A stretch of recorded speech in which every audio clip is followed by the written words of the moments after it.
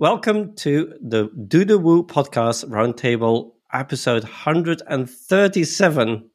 Robert, did you know it was episode 137? Of course I you knew did that. because I read the meeting notes. Okay, well done. I'm joined here by three panelists and Job Thomas, who's the head of support at WooCommerce. First, let me introduce all the panelists. I'm going to start just with myself. My name is Ronald. I work for Yith, and I'm being joined here by Robert Jacoby. Give us a quick one line of who you work for and maybe your highlight of the week. Robert Jacoby, director of WordPress for Cloudways. And the highlight of the week, of course, seeing all my friends here. Well, seeing them, everyone else is going to hear them, but I get to actually see them. Good answer. Robbie, welcome back for another episode. Thank you. Quick introduction to yourself. Yes, I'm Robbie Adair with OS Training, and we have training on WordPress, WooCommerce, and various other platforms out there. And, now Robert set the precedent. I'm going to have to say this is the highlight of my week, see? Because now he's put the stress on me. Still the right answer. Tonya, welcome. Welcome back. Thanks.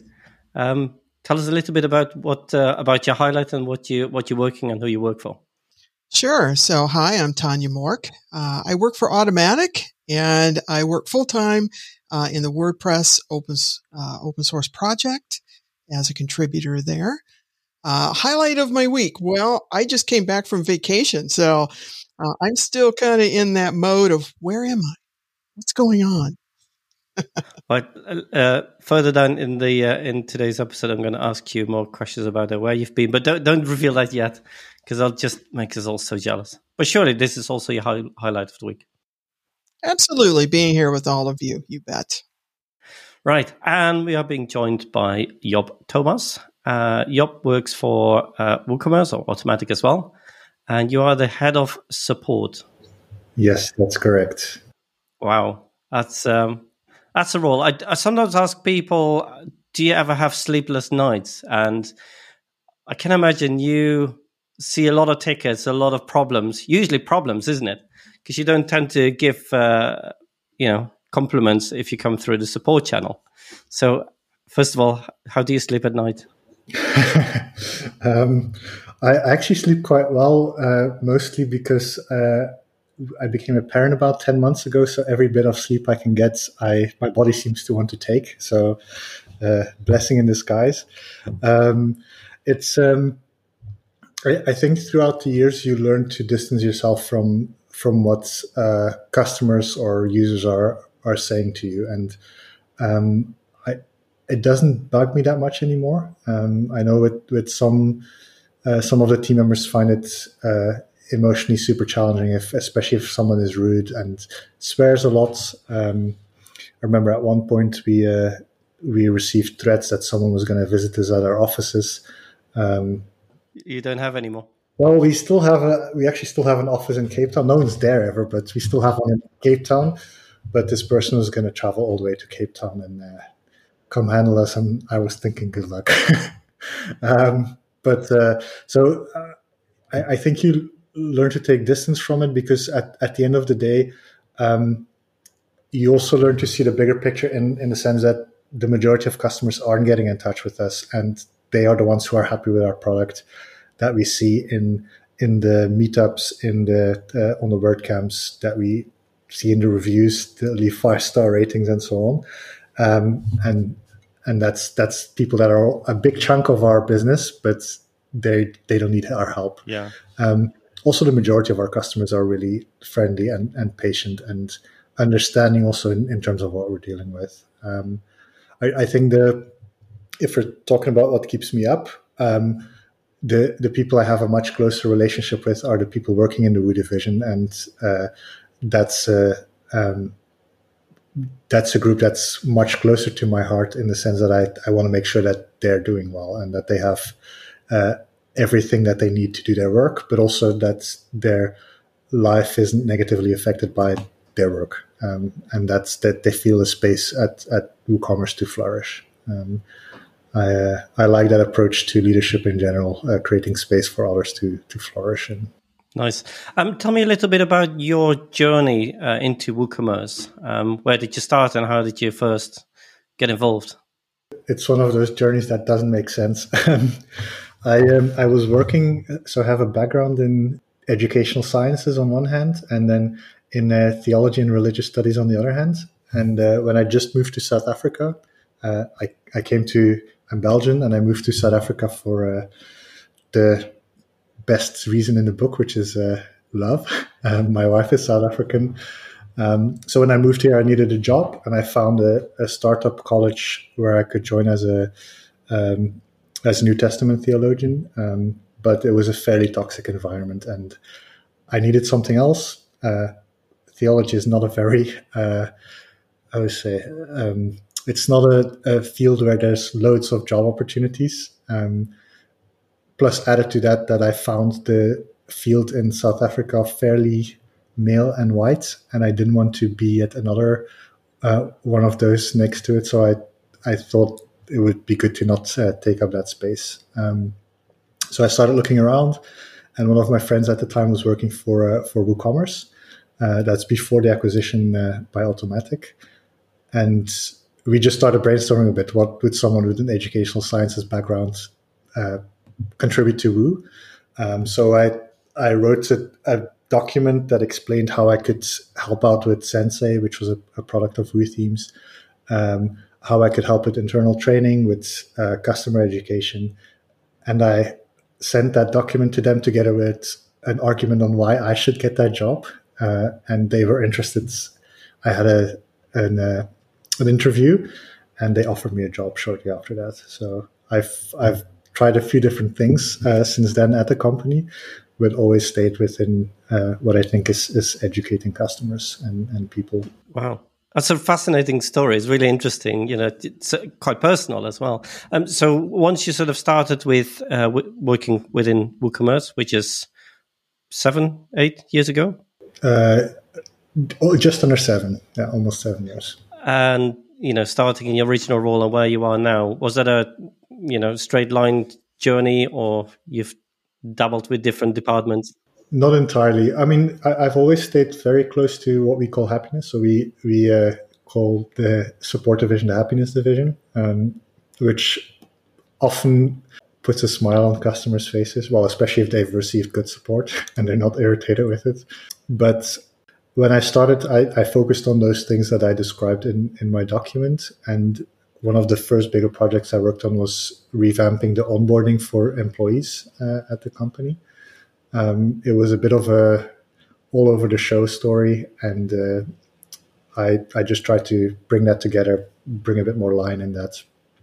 A few months later, we became the smallest team in the company with 2 people, me and the videographer, and we started focusing on training customers. So he focused purely on the tutorial videos, on the documentations, on the docs pages on Woo, and I continued to focus on internal training and documentation, and we had a few people join to take on those roles later.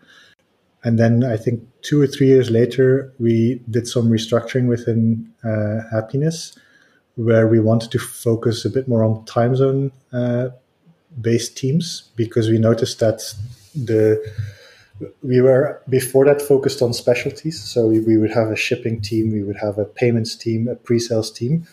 But in some of those teams, there would be one person in the Americas. Now, Americas would always have more, but one person in the APAC time zone with not a lot of overlap, resulting into no good team cohesion, struggling to bond with teammates, basically. So we thought also that specialization to that degree had some challenges. I'm happy to elaborate on that in a bit, but we did an overhaul focused on time zones, and I was the only UTC Plus based time zone person with lead experience, and the head of support for the whole company asked me if I'd be interested in that challenge, and I took it on. And then together with 5 and then later 6 of us, we led the division. So Automatic has a fairly flat structure. So the 6 of us would make the decisions. We would be coached by someone, but the leadership was done by the six of us until about a year ago. We came to the point where we noticed that no one really owning the decision-making process led to us not moving as fast as we could. So we created the division lead role for each of the happiness divisions, and I applied for the one at WooCommerce, and here I am. The first 6 months of the first year, I took 6 months of parental leave, so my experiences have been very interesting so far. Wow. Tonya, I know you have a lot of questions when it comes to support and self-help. Maybe you want to touch a bit on that, how that is structured. Yeah, I also have a little bit of experience in helping to reshape and reorganize a support division. So I have lots of questions there, but that's probably a bit more off topic. I think initially what struck me, and then we can come back to the self-service and self-help side of it, is the team has grown fast, right? You went from 2 to what, over 80 or so now? Yeah, so I mean, we had more happiness engineers at the time. I was leading a team of 2, including me. But there were, I think we at that time had about 20 happiness engineers in total. And now indeed we are, I think, around 85. So especially the last few months, we've seen a massive growth. To give an example, I came back from my second batch of parental leave mid-May. And in the first 2 or 3 weeks, I assigned, I think, 15 or 16 people to a team. So it's not just those 20 people that we started with. There's been a lot of people moving to different teams within Automatic, a few people going for other opportunities outside of the company. So there's also been a lot of moving through the happiness division. It's very rapid growth, and it's been interesting, challenging, definitely. I very much appreciate that new people coming in always bring fresh perspectives. I think it's dangerous when you are used to doing things a certain way that you take them for granted and don't question them anymore. So new people bring a lot to the table. The same goes, by the way, for leads. When I came back from my parental leave, we had 8 teams by that time, and 6 of the team leads were in it for less than half a year. So that's a very new group, again, which brings a very nice dynamic in the sense that lots of questions are asked. And I think if we can't give a good answer to the questions, then probably we shouldn't be doing things the way we're doing it. That's right. But it's a good moment to reflect on how we're doing things and get those eyes on it. It also means that it's very challenging in terms of handing over internal knowledge. We used, especially when we started, a lot of the knowledge was just in our heads, and we would pass it on to the next person joining. But now we're moving much more towards an approach where we try to document things, where we try to put logic in how people go through all of the things they need to know of the company. We've recently, for example, formed a full onboarding team. So what they do is, these are a few people from each division. So it's across the support divisions.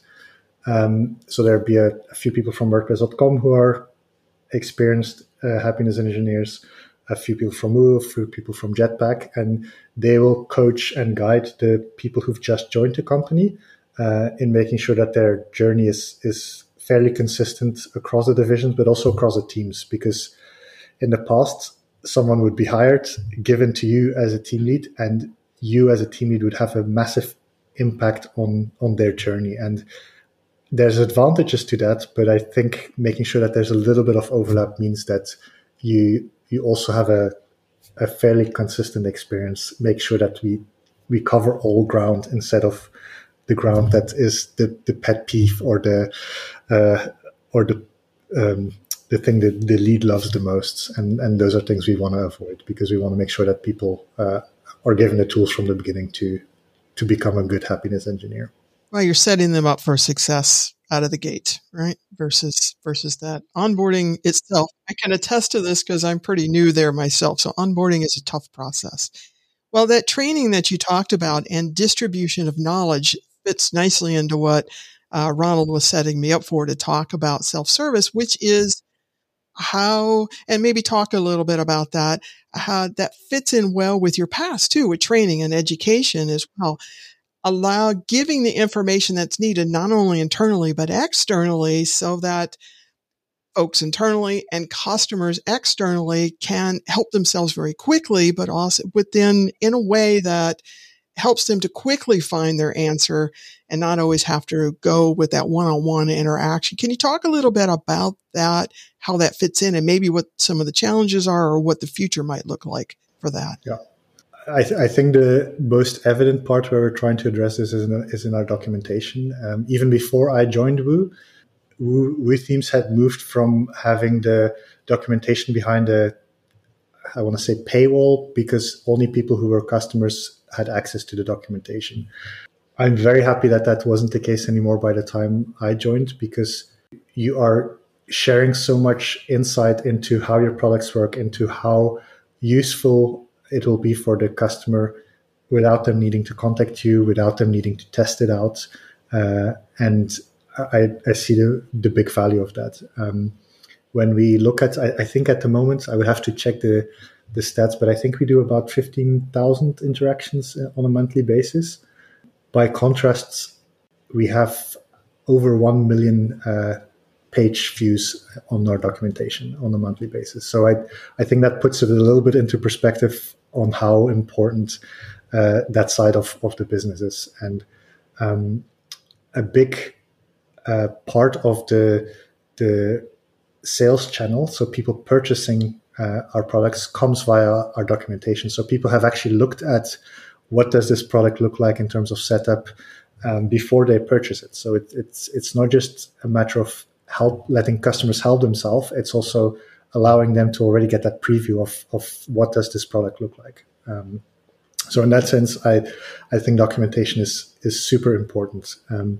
We've tried at Woo to focus a lot on making sure that we have very good guides.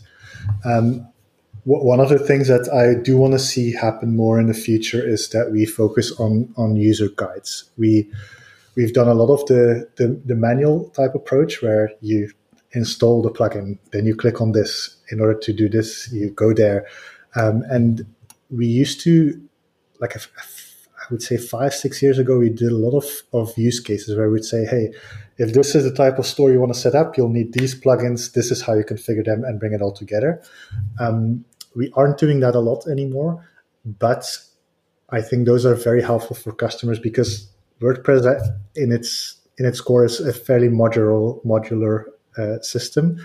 And as people who work with WordPress a lot, we often know how to navigate those modules.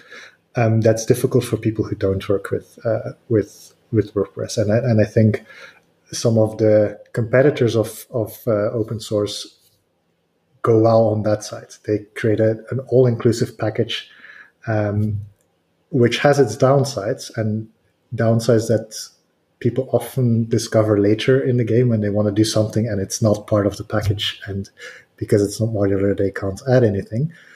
But that stepping stone for new WordPress users to go for that modular approach is difficult. So if we can show them how to do it, that's a step that I think could be super useful. We did that a few years ago. I worked together with someone from marketing. She wrote a post on people using WooCommerce for selling coffee and how that works, what the metrics are they're looking for. And then on the doc side, I created the very practical guide. How do you create the WooCommerce subscription site? And having that tandem where people could read the use case and the stories of people selling coffee, with on the other hand also, here's how you want to do it. Here's how was very popular, and we've had positive feedback on that regard. I can see that you're showing people what's possible. Yep. And giving them a starting point. Yep. Yeah. Exactly. Definitely.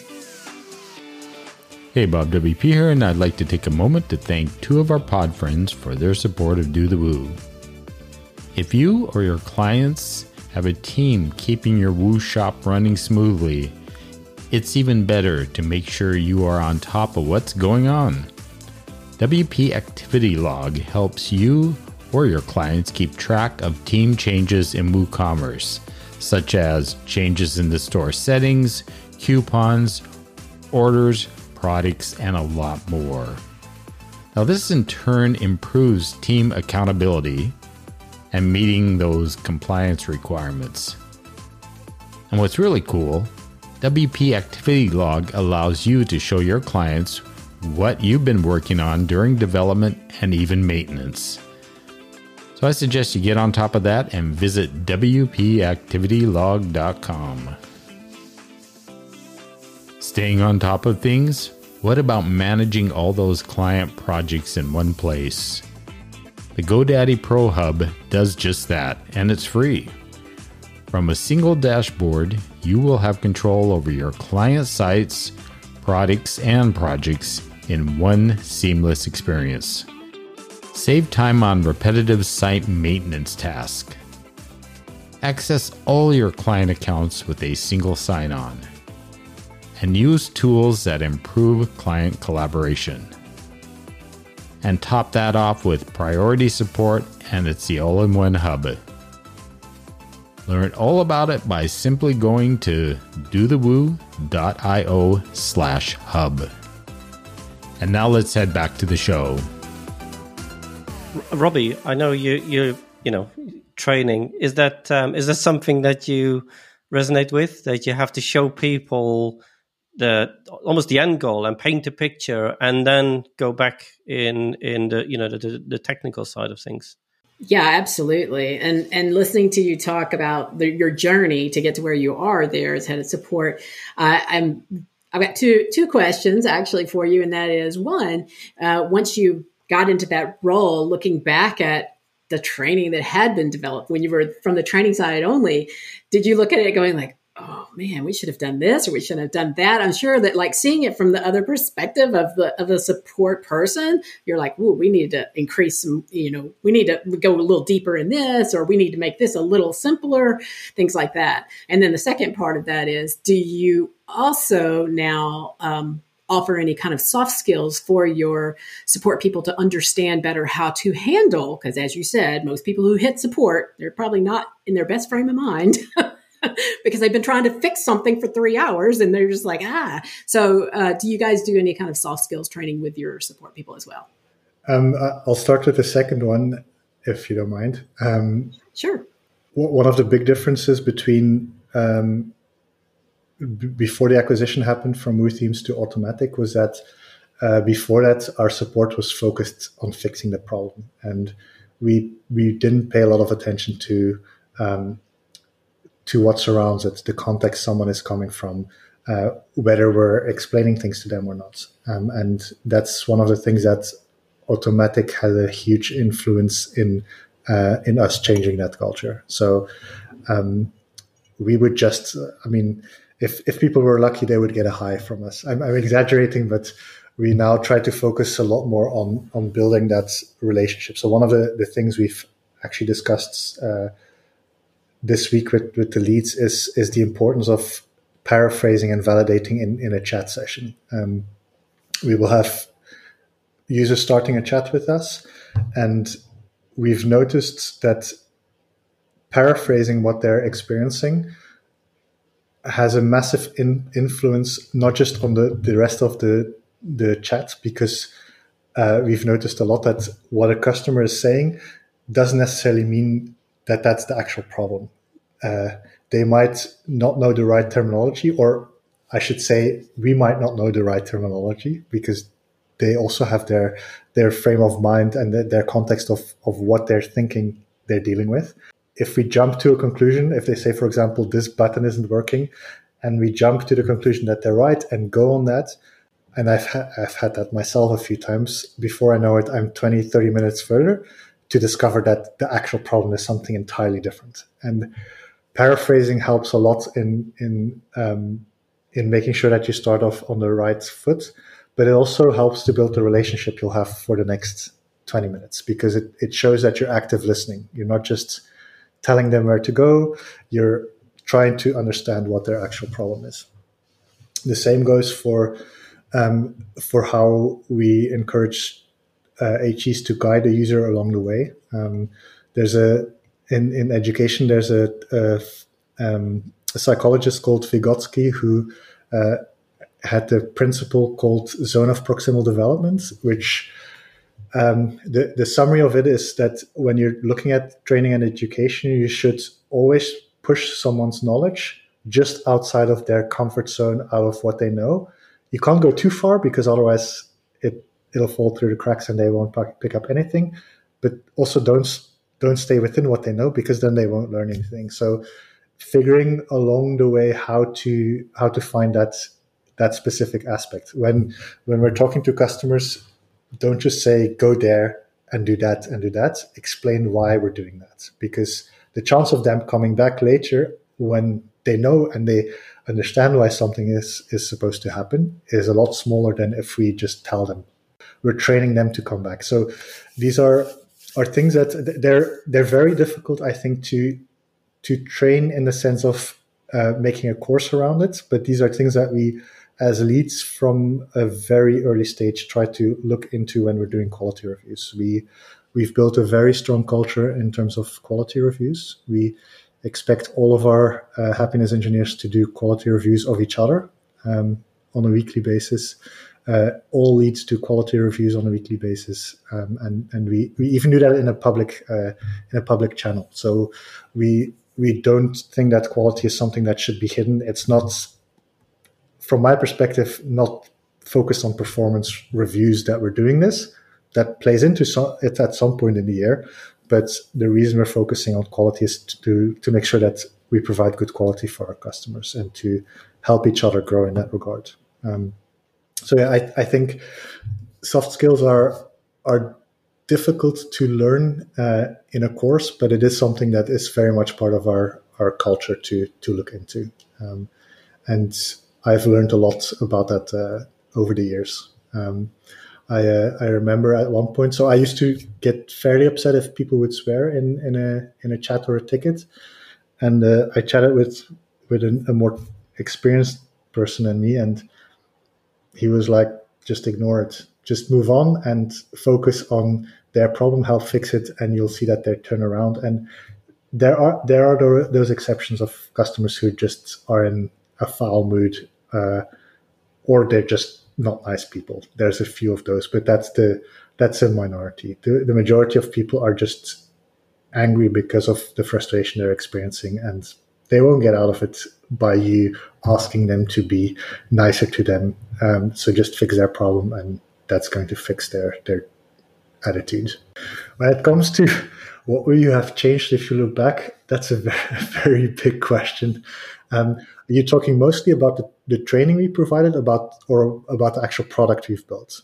No, just the training, because you were on the training side. And so I was just curious that once you got into support and you were actually literally answering support questions from people, did you look back at the training then and say, "Ooh, we needed to put more into this," or, we need to go in more detail here or less detail here, or make this a little more high level for someone and then they can dig down? I was just curious if you saw where documentation wasn't working or training wasn't working that you had put together prior to seeing support and how it worked. The caveat there is that my first 3 months I did work in support because they wanted me to get to know the product. So I didn't start out entirely fresh. That was, by the way, super intimidating. I started within the pre-sales team, and every single one of the 4 people there had at some point done over 100 new tickets on a day, which is a lot.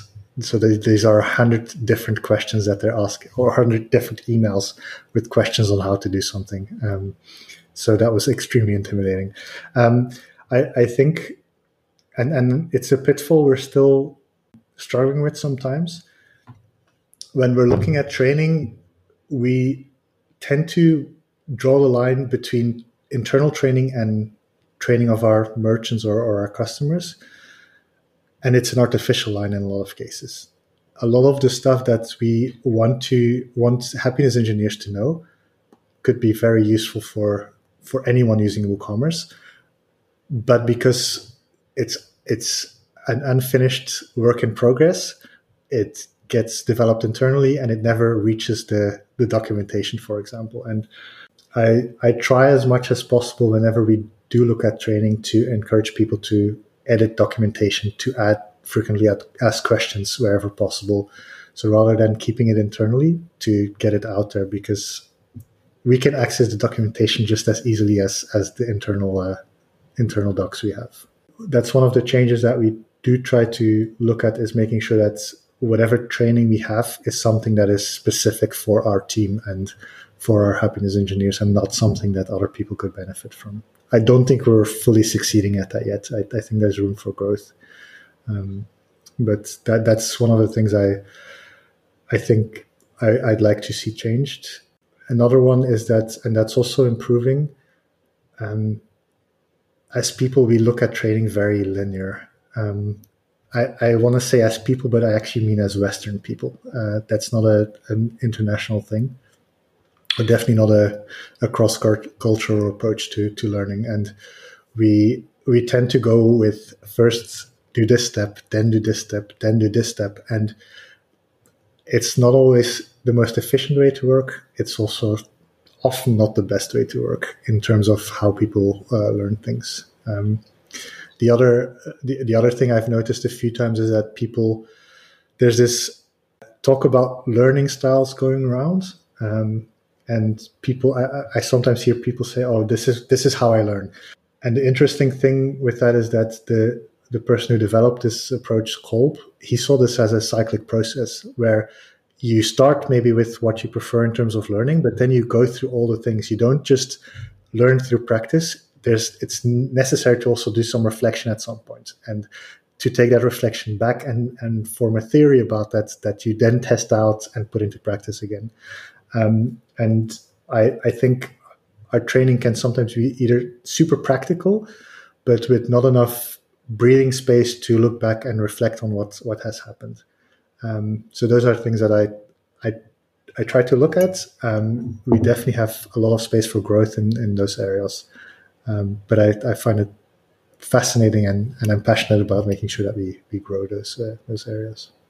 During the meetup, last meetup for the London WooCommerce meetup, Robert joined us, and it was one of the questions of how did you start with WooCommerce and how did you learn it, and would you have liked to be exposed to a different method or different training or manual?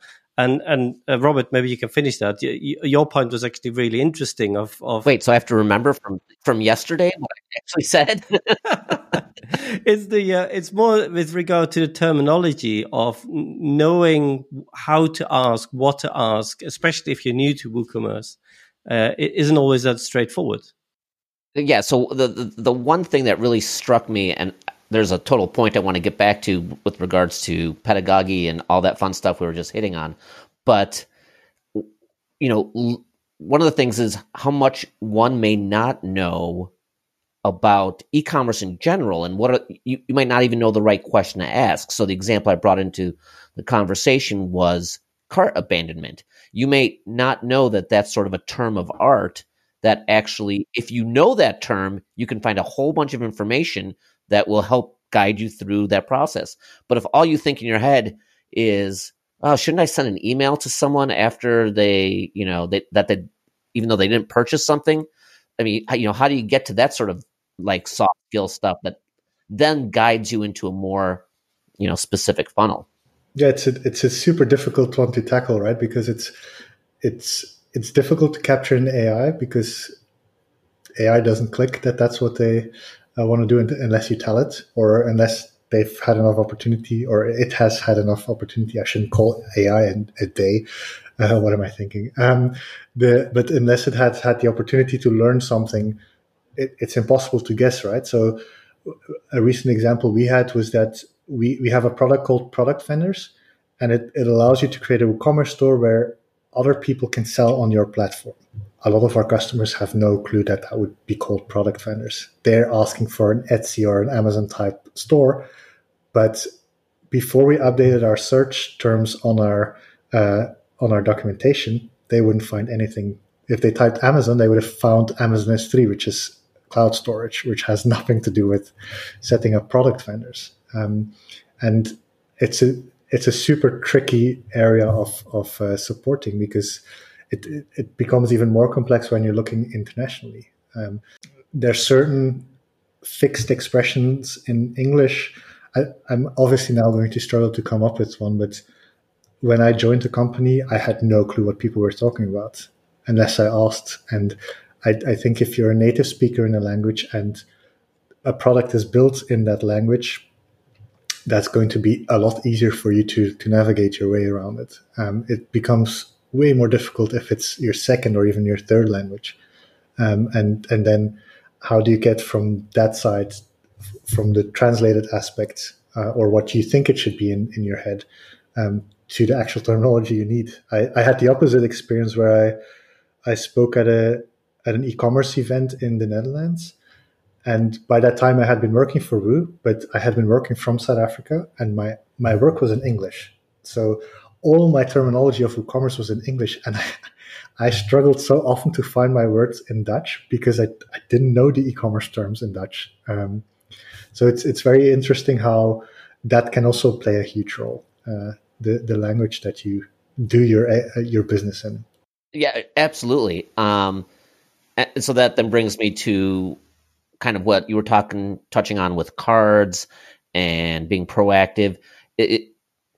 Is there an idea to have best practices and standards around certain products for Woo? So you can say, these are the products we support, but this is also the best way to do it, and then cherry pick, certain products for that, opportunity or card. Like if we go back to the coffee shop example or an Etsy example, are you guys also, boy, this is a huge multifaceted question. Are you also driving then some of that sales and marketing process at the end of the day by what you're doing on the support side?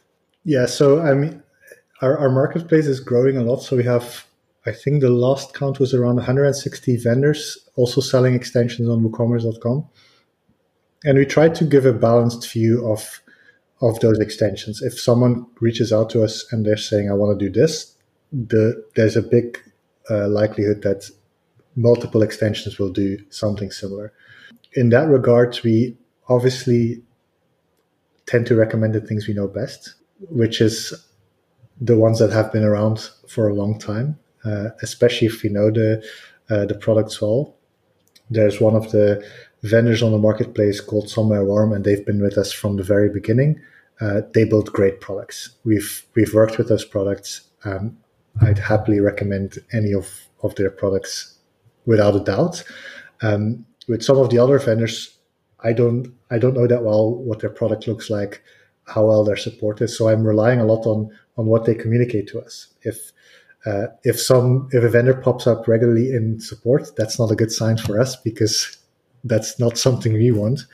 So yeah, we do try to find a good balance in that regard. We are currently building into making sure that we can ask users of those products for input. So we have a better review system than before.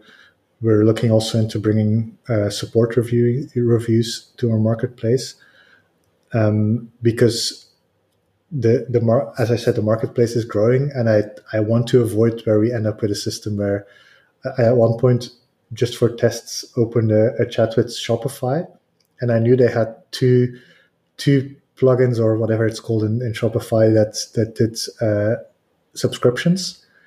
I just asked the person in chat, which one should I use of the two? And they were extremely vague and beating around the bush, and I found it extremely irritating. So I tend to encourage HEs to just, if you have no clue, look at the product listing, look at the documentation, because it says a lot about the quality of the product. Do a quick test. You have access to the extension, see how good the UX is, and make genuine recommendations. That's definitely one side. We also will recommend things that we've built ourselves, obviously, because we know those really well and we know who built those. And I don't think I'm going to claim that all of our products are super user friendly, but especially the newer ones, I'm really excited about. We've we've acquired subscriptions 2 years ago. The Prosperous team also is, before, when they were still a vendor on our marketplace, those were products that I would not think twice to recommend, because not just the actual product, but also the support people behind it. So I'm very glad that they're now part of our company. The other thing that I see amazing progress on is WooCommerce payments. That's making it so much easier for customers to, or for merchants to work with payments, and rather than having to go to a different dashboard somewhere else, they can just stay within the WordPress interface, which is amazing. Also, from a support point of view, are you excited that it's going to roll out? Yeah, I mean, will that make life a lot easier for you? Yeah, it's great in the sense that we have a lot more access to what is happening, right? With when it comes to the payment gateways that are offsite, Square, Stripe, PayPal, there's so many different options, all depending on which country you're based in. But there's a point where we can test the API, and if that's working fine, we can look at the information that's being sent. But what's happening on the other side, you can also see if there's a response, but that's it. We can't verify what's happening on the other side.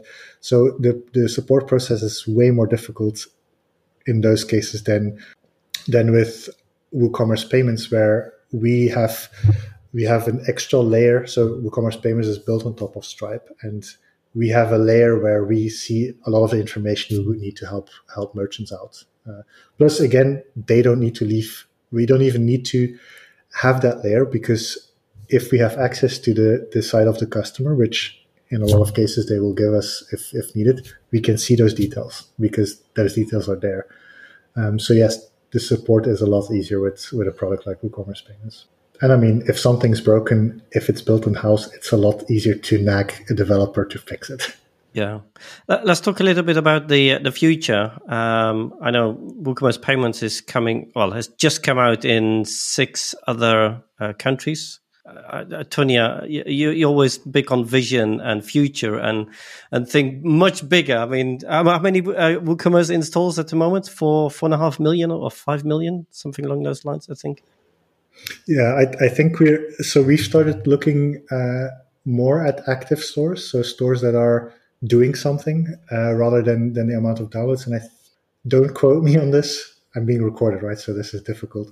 But I think we're looking at about 350,000 active stores. But I might be slightly off. So don't be too strict on me.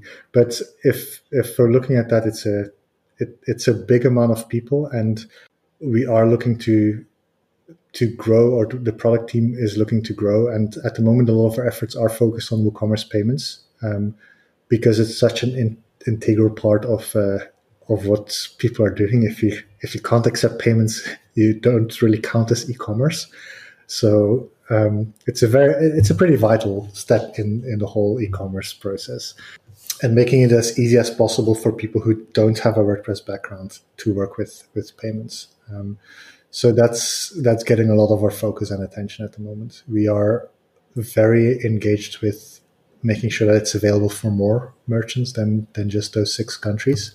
We are very close to launching another 4. I think they're already listed on our documentation. I think Italy, Spain, Germany, and France are coming very soon.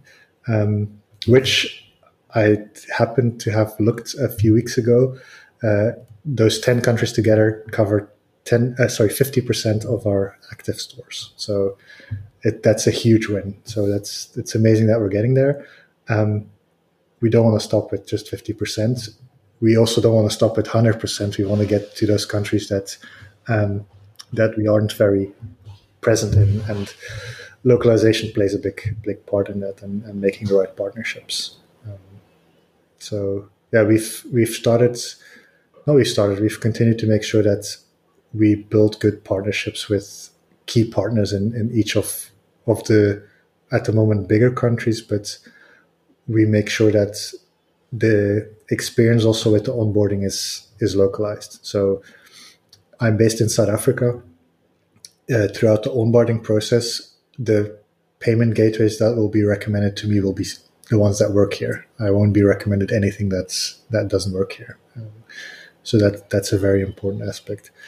When we're looking at growing support, one of the things we're noticing is that the type of merchant / customer we're dealing with is expanding, while we would in the past mostly deal with developers. There's a big chunk of our customers that are now just shop managers. They want to have their shop working and they need help with that, which is a different type of user to deal with. It also means that sometimes their problems are of a different nature than a developer. Developer often isn't too worried if something happens now or tomorrow. If you set right expectations, it's a Friday, it's right before the weekend. This customer, their customer isn't that worried about getting it fixed, so they're less insistent. But as we are working towards WooCommerce payments, if your payment gateway is broken, you want to get that fixed right now because you're losing money if it's not the case. So I'm going to ask you next year about the sleepless nights, because that might be a totally different thing then, isn't it? yes, Taking on this extra responsibility. yes. So and that's a big responsibility, and we want to be there for our customers. And we've a few years ago started doing some coverage in the weekends, and now we are hopefully by the end of the year working towards getting 24/7 support, making sure that not necessarily to always fix problems straight away, but at least to do some triaging to make sure that we do help those customers who urgently need help, but also make sure that those who have a problem that could be fixed tomorrow still have a first interaction with us. We make sure that we understand their problem, that we have all the right details to do the troubleshooting tomorrow, and make sure that they feel heard in that regard. So that's a big change from the support perspective that's coming. And that's something that we still are figuring out. Our marketplace is growing. Also the products we own ourselves. And a few years ago, and I told you earlier in the episode that I would get back to that, we had a point where we had specialized teams. But the downside of that is that you, first of all, are very dependent on who is available in the spot to help out. When you have time zone based teams, you don't want shipping to be something in Asia Pacific, payment something in Europe, Middle East and Africa, and pre-sales in the Americas. You want to make sure that every person in every time zone can ask questions and get an answer for that. So that's one side, that we want to make sure that we can answer those questions. The other one is that if you're specialized, you're likely to lose a bit of overview. I think it adds a lot of value if the person you're chatting with can get that overview, can see, oh, this problem you're experiencing with shipping, I think that might actually be a problem with your payment gateway as well. Let me zoom out a bit and have a look at that quickly. Or I'm noticing that your store's growing fast. If you're just in payments, you'll be like, oh, the payment gateway can handle that. If you have that overview, you'll be able to say, hey, I noticed that your site is quite slow. You may have to hire a developer to do some optimization. Maybe you need to change your hosting platform to handle an increase in traffic. And that's one of the challenges we faced as specialists, is that you don't have that overview. The other side of the coin is that now that our marketplace is growing, it becomes impossible to know everything. And we're at the moment figuring out how to navigate that. How do we keep still being generalists for the things that we should be generalists on, while at the same time making sure that people can dive deep in certain plugins and be fairly oblivious to other plugins and extensions, and we're being okay with that. So that's one of the things that we'll definitely be navigating in the near future. That sounds suspiciously like getting into a consultative solutions group kind of scenario. Would you be stepping on the toes of possible agencies and developers in that regard, or? I don't think so. Like we aren't. I think we can build partnerships with agencies, but we have a few good partnerships with agencies and with experts. We do try to stick quite well to what our products are, to focus more on the sales and support aspect rather than looking at the development side of things. That's not what we're there for. Um, there's also tons of people in the WordPress world who are better at that than us, and who will give a much better experience to the customer. I see our role much more in saying, hey, I'm noticing this, I think you should hire a developer, rather than let us do it for you. And sometimes it's difficult because our team members really like doing troubleshooting, like figuring things out. Sometimes we do go a bit further than we probably should in terms of even configuration. Like I think it's good that we help customers in the process, but if someone has no clue how to set up a subscription site, they need a developer. They don't need help from Happiness. We're the ones who are helping them read the instruction manual, do the troubleshooting, but not configure something for them.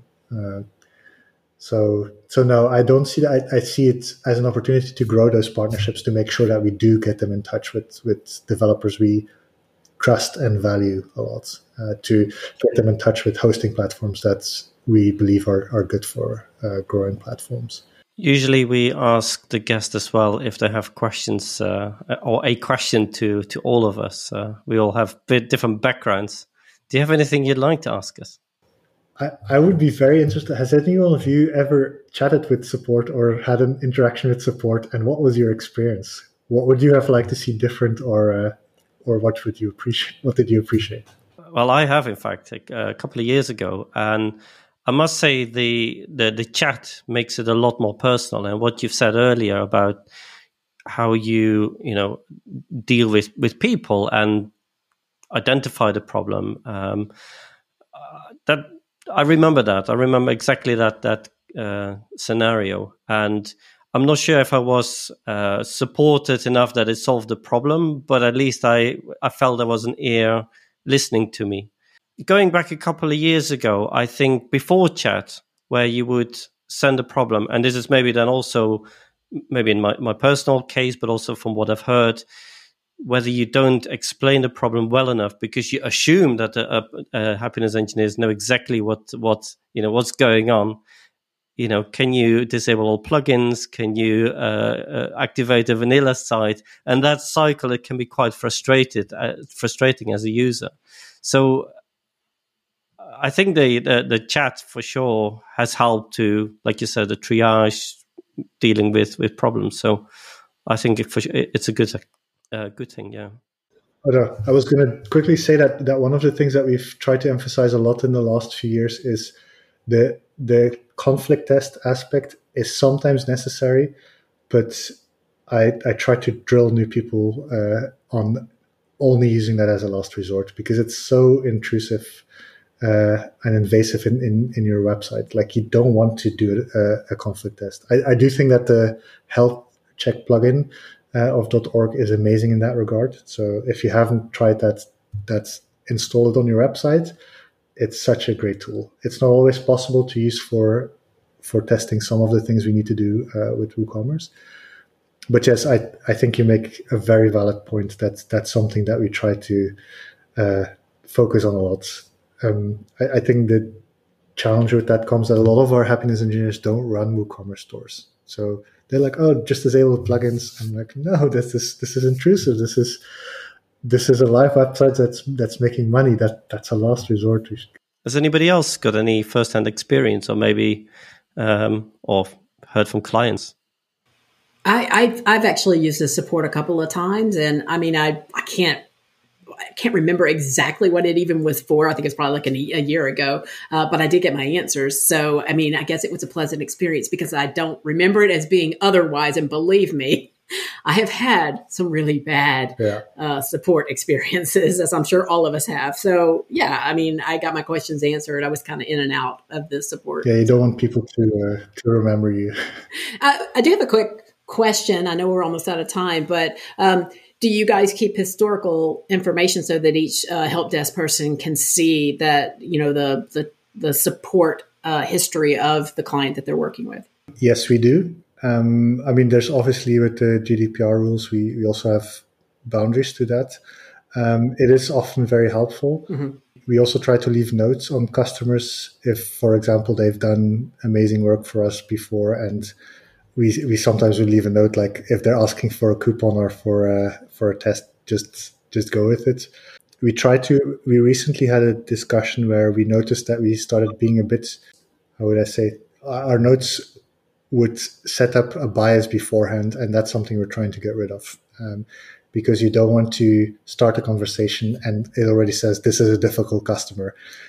So we try to use more neutral language in that regard. But yes, we do keep that. And also the history of a chat and the ticket often reveals the answer for future chats. So we encourage HEs to do a search and figure out if someone else has answered this problem.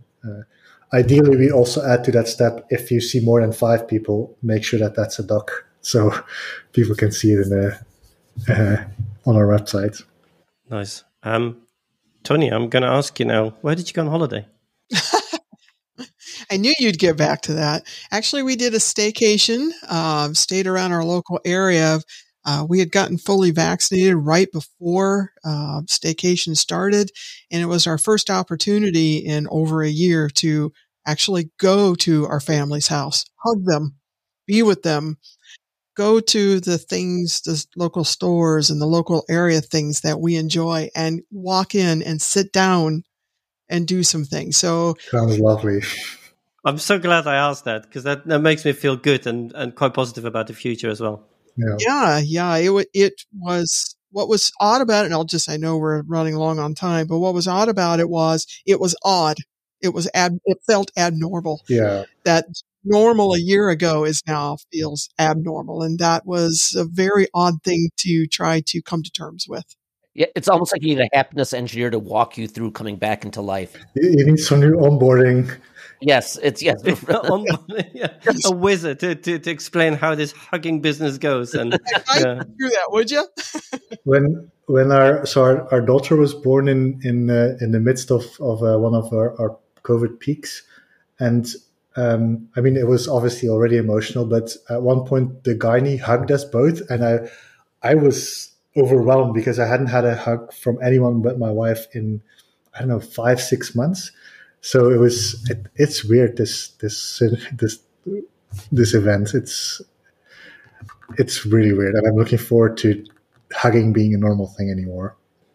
Yeah, just a normal word count where we can see all the happiness engineers. Exactly. And see they are all people. I just want to do a really quick round for all of you. Just a quick question, maybe a super quick answer, something that's been on your mind throughout this episode that you'd like an answer on. Tonya, do you want to kick off? Have you got a quick one for Job? I've had one kind of gnawing at me because we talk about the happiness engineers encountering someone who's not happy coming in, and how do you set them up for, we talked about people being able to thrive and flourish. How's that handled? I know that's probably a very big question, but maybe just a short answer of what's the space to help the happiness engineers be able to decompress? Yeah, so especially in chat, it's often very difficult on the spot. And we do have a policy that if you're not able to handle a difficult customer at the spot or right now, sure, we'll help you later how to do it better next time, but just transfer it to someone else. One of the reasons that we don't list names on our chat bot, that's because we want to be able to transfer without the customer noticing. And this is one of the scenarios where we would say just give it to someone else, and someone who has more energy to deal with that today. So that's one of the ways that we try to empower HEs. Robert, one quick one for you. Quick one. I'm just so excited about the trajectory of WooCommerce these days. I guess the quick one is, yes, I know WooCommerce is its own company with its own products and services. I'm thinking like third parties that aren't in the store, or something. Is there like a greater support plan? So we do, well, first of all, we do also monitor as happiness engineers the org forums. So we provide support there as well. And that's a place where you don't need to be a paying customer of ours to get help. The reason that we point free users to that is that it's public. So it makes that we can reuse whatever support we've provided. So that's one area.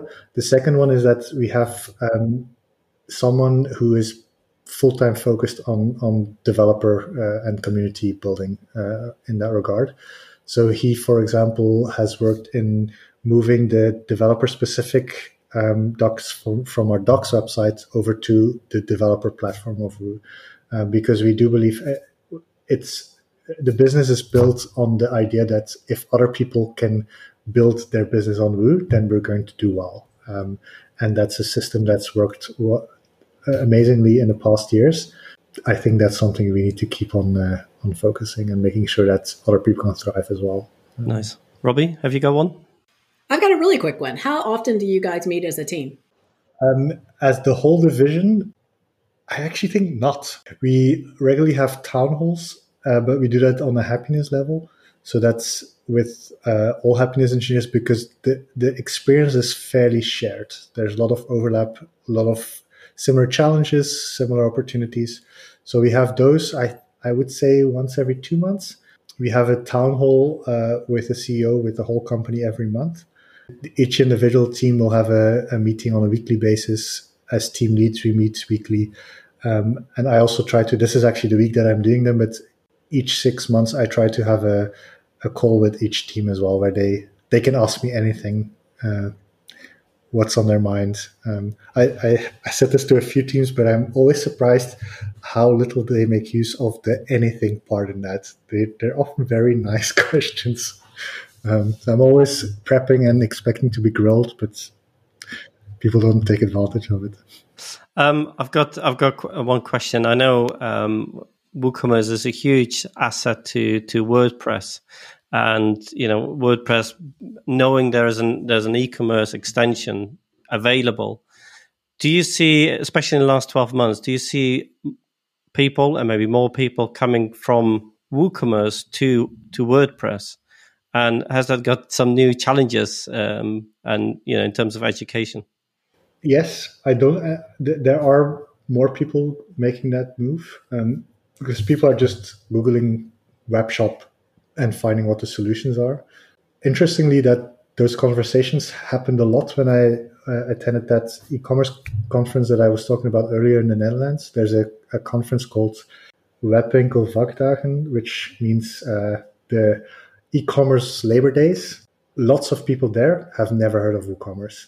I even at one point made my round through the booths, and someone of a local shipping company tried to convince me that I should get into e-commerce, and maybe he was like, do you want to build a partnership with us? And I asked him, I work for WooCommerce, have you heard of it? And he was like, no, not really. What do you do? So I was like, okay, this is new and interesting. This is not a WordCamp experience. So yes, we have experienced that.